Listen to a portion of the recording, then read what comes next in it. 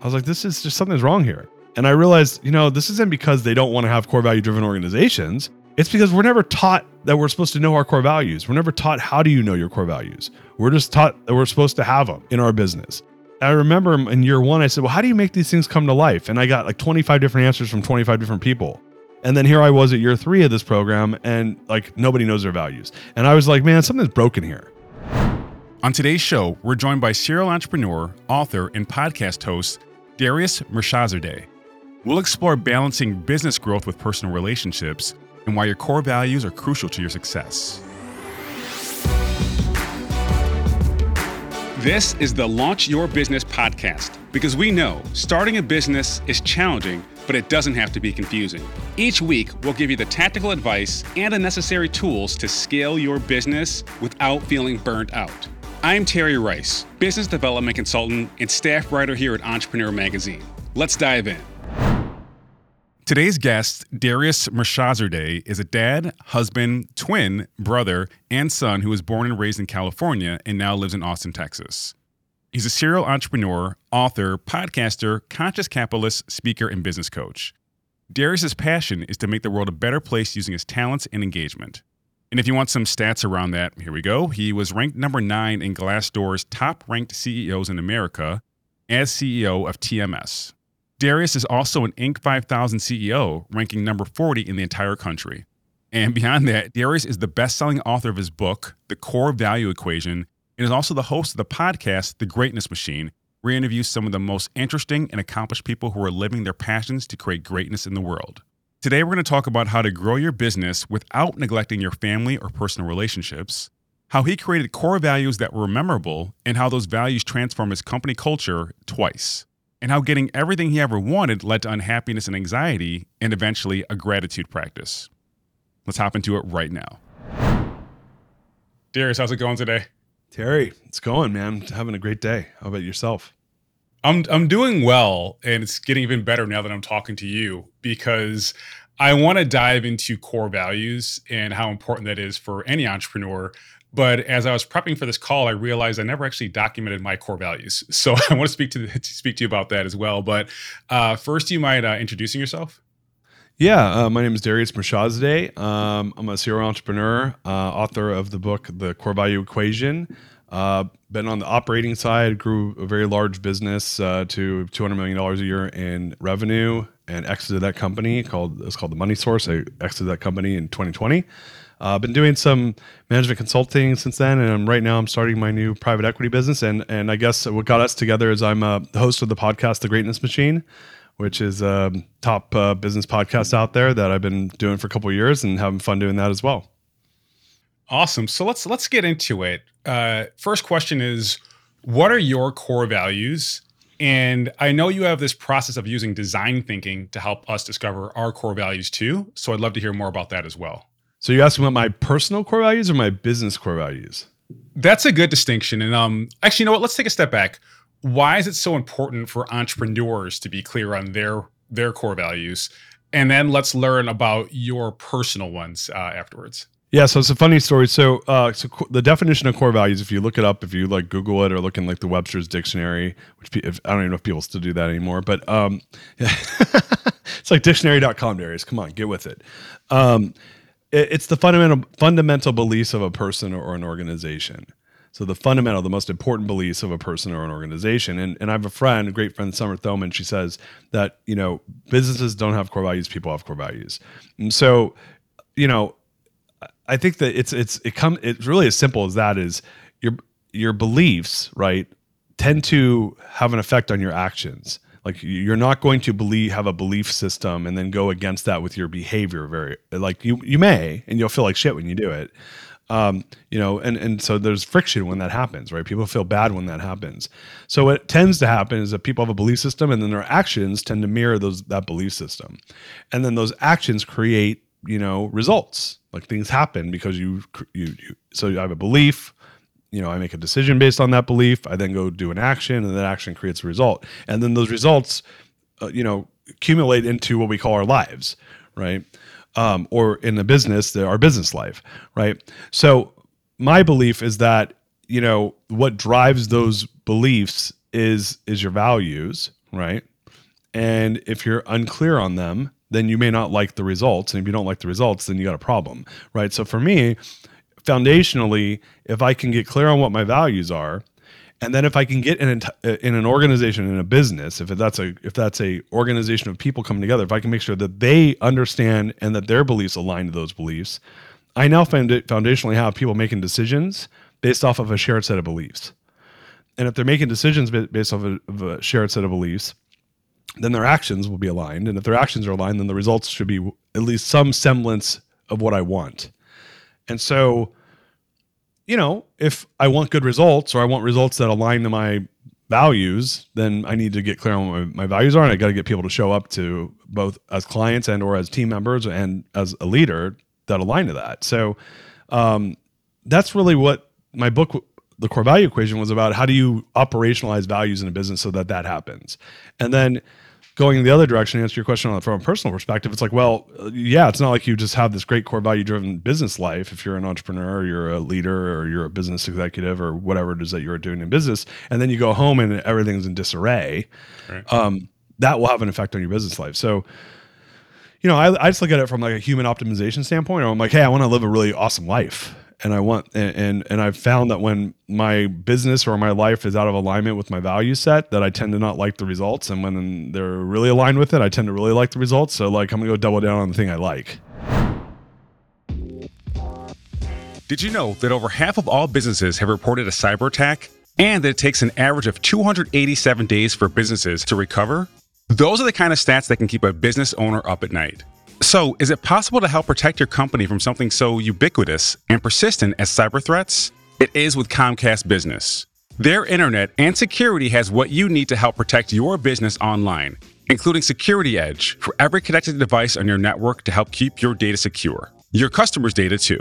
You can rest easier knowing you have Security Edge as a line of defense against cyber threats. It comes with a customizable, easy-to-use app that monitors your network for threats in real time. Security Edge helps block botnet, malware, and phishing attacks for small businesses.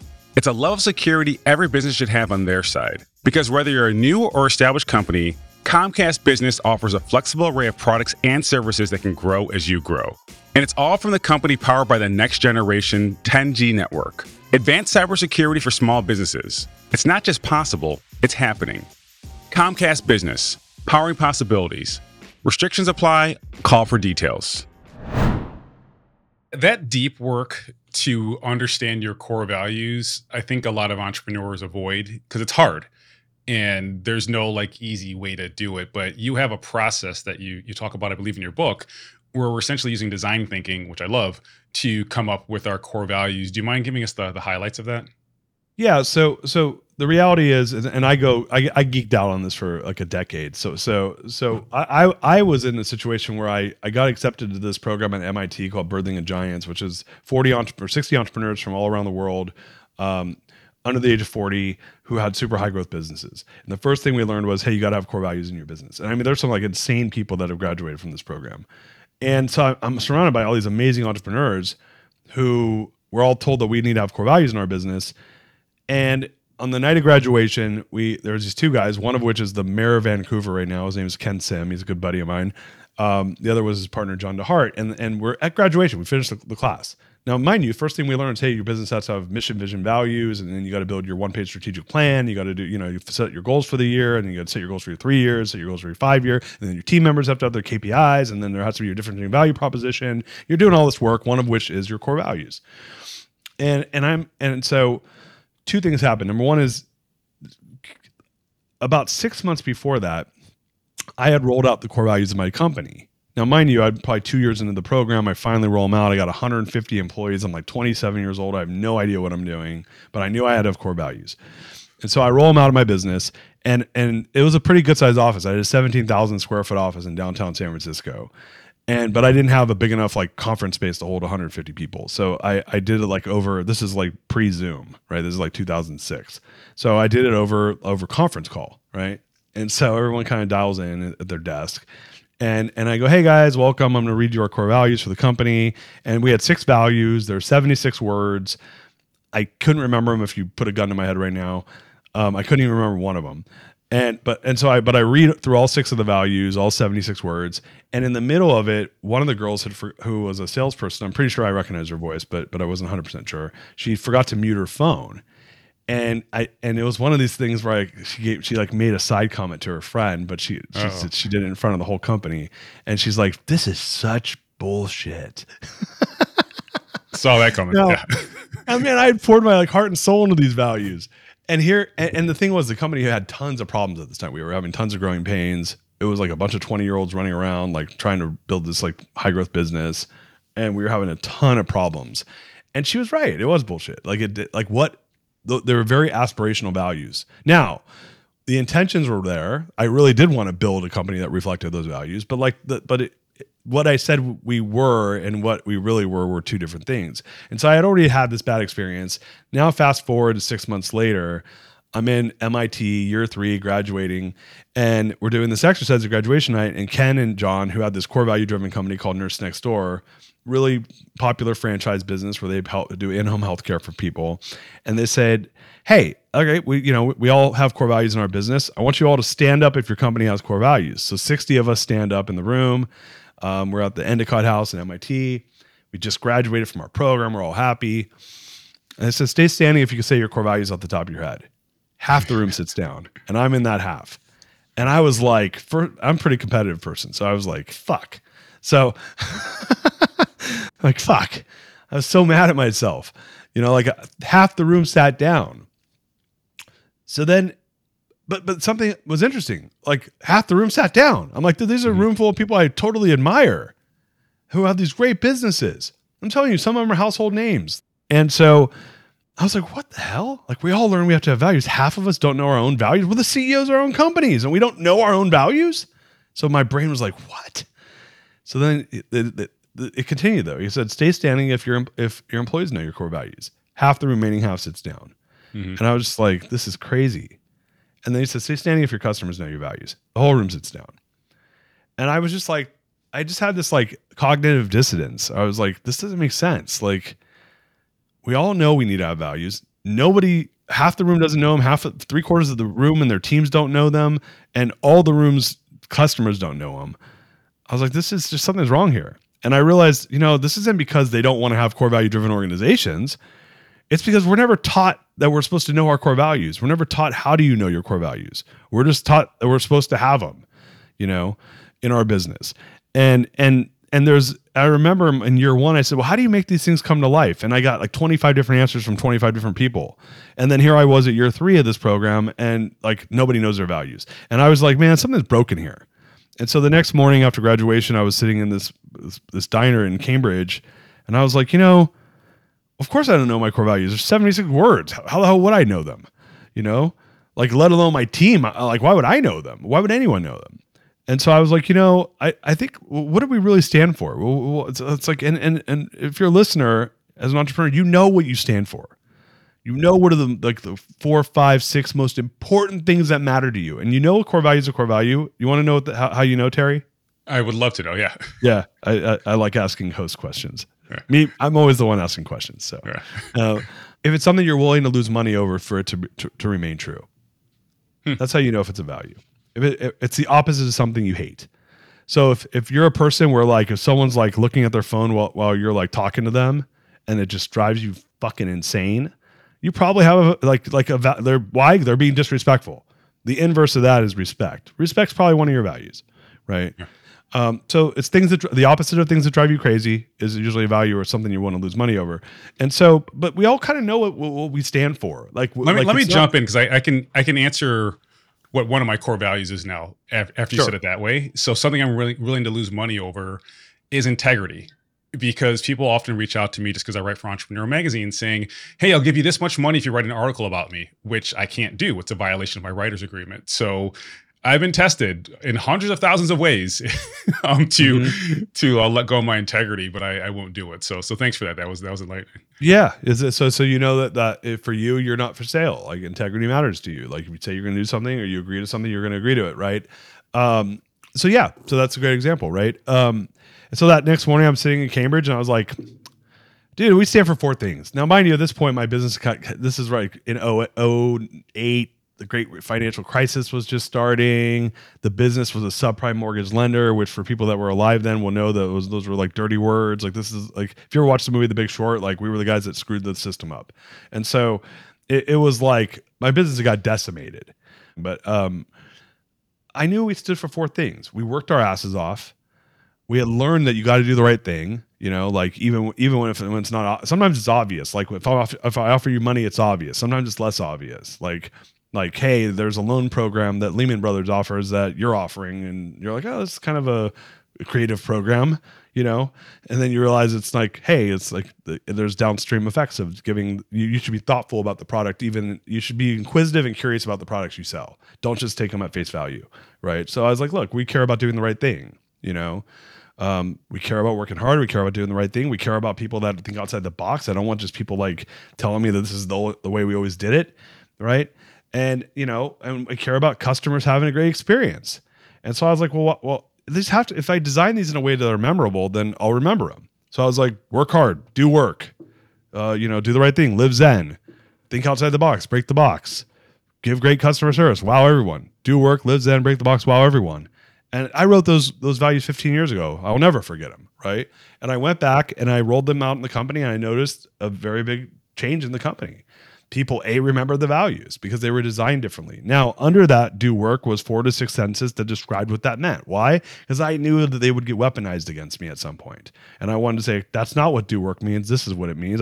And here's the 4 to 6 sentences. So really it's around designing the values so that they can be used effectively to create good outcomes in the business. And really the book is about how do you do that in a really practical way. And it just came through pain and through figuring it out. And then afterwards, me rolling it out at scale and seeing it work.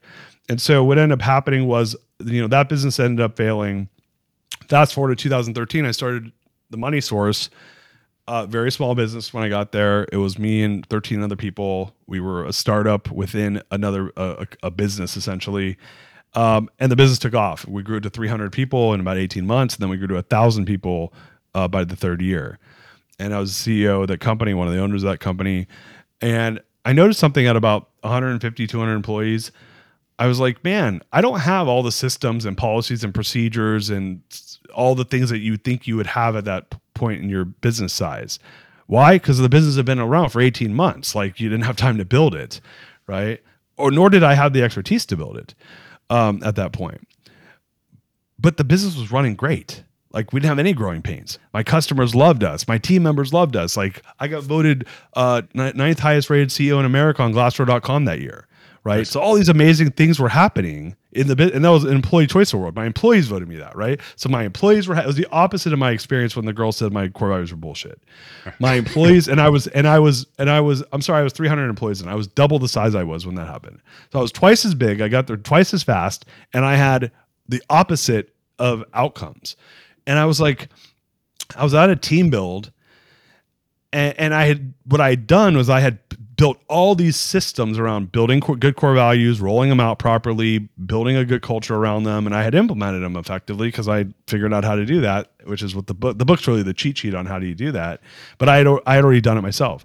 And I think one benefit of getting clear on your values is so many of our listeners right now, they want to build their personal brand and they're not sure how to do it. But if you know your values are X, Y, and Z, you can express that through your content. And even if you don't have employees, you're at least attracting the right people to you who appreciate and respect those values. So there's not a value issue when you're working together. So thanks for that. But let's go deeper on that topic of personal branding, because I saw one of your posts on Instagram where you were celebrating your 45th birthday recently. So happy birthday on that one. Oh, thank you. And you ran through some lessons that you learned. And I just want to bring a few of those up and just get your thoughts on why Sure. you wanted to include this as one of your lessons. But the first one is, you mentioned as an achiever, you're almost never grateful for what you have. And I think a lot of us can relate to that, because if you don't solve for that, you go through this process called hedonistic adaptation, meaning no matter what you have, you're not going to be happy because you adapt to it and you just want more. So Right. How did you push through that where you are now more grateful? Yeah, honestly, we could do a 3-hour podcast on that. It was a huge process, right? And there was a ton of different things involved. One of the things, honestly, I hit rock bottom. I had an exit.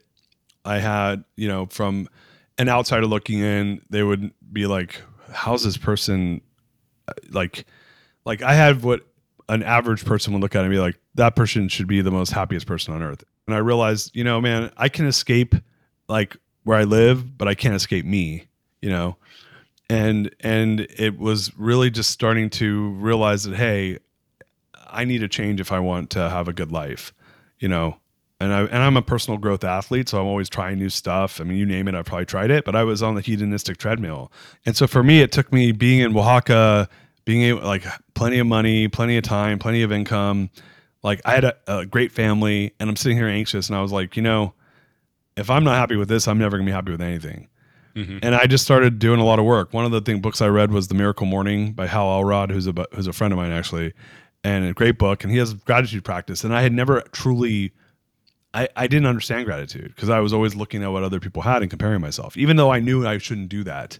But I basically came to terms with the fact that, like, hey man, what if I'm not the one in control of my life? What if there's a higher power that has me here for a bigger reason? And what if I quit trying to try? What if I just show up and be? Mm-hmm. And the minute I started doing that, I don't know, things just look better. I could look at a door frame and be like, man, that's really constructed well, and be grateful for it. And it's a journey, man. You may be familiar with Fiverr, the talent marketplace that connects freelancers to companies all over the world. What you may not know is that Fiverr has a business-friendly offering called Fiverr Pro. Gain access to the very best freelancers for your projects through Fiverr Pro's curated catalog of exceptional talent. Streamline your workflow with their user-friendly dashboard where you can organize projects, track progress, save talent lists, and collaborate effortlessly with your entire team. Designed to handle projects of any size, Fiverr Pro is the ultimate freelance solution for your business.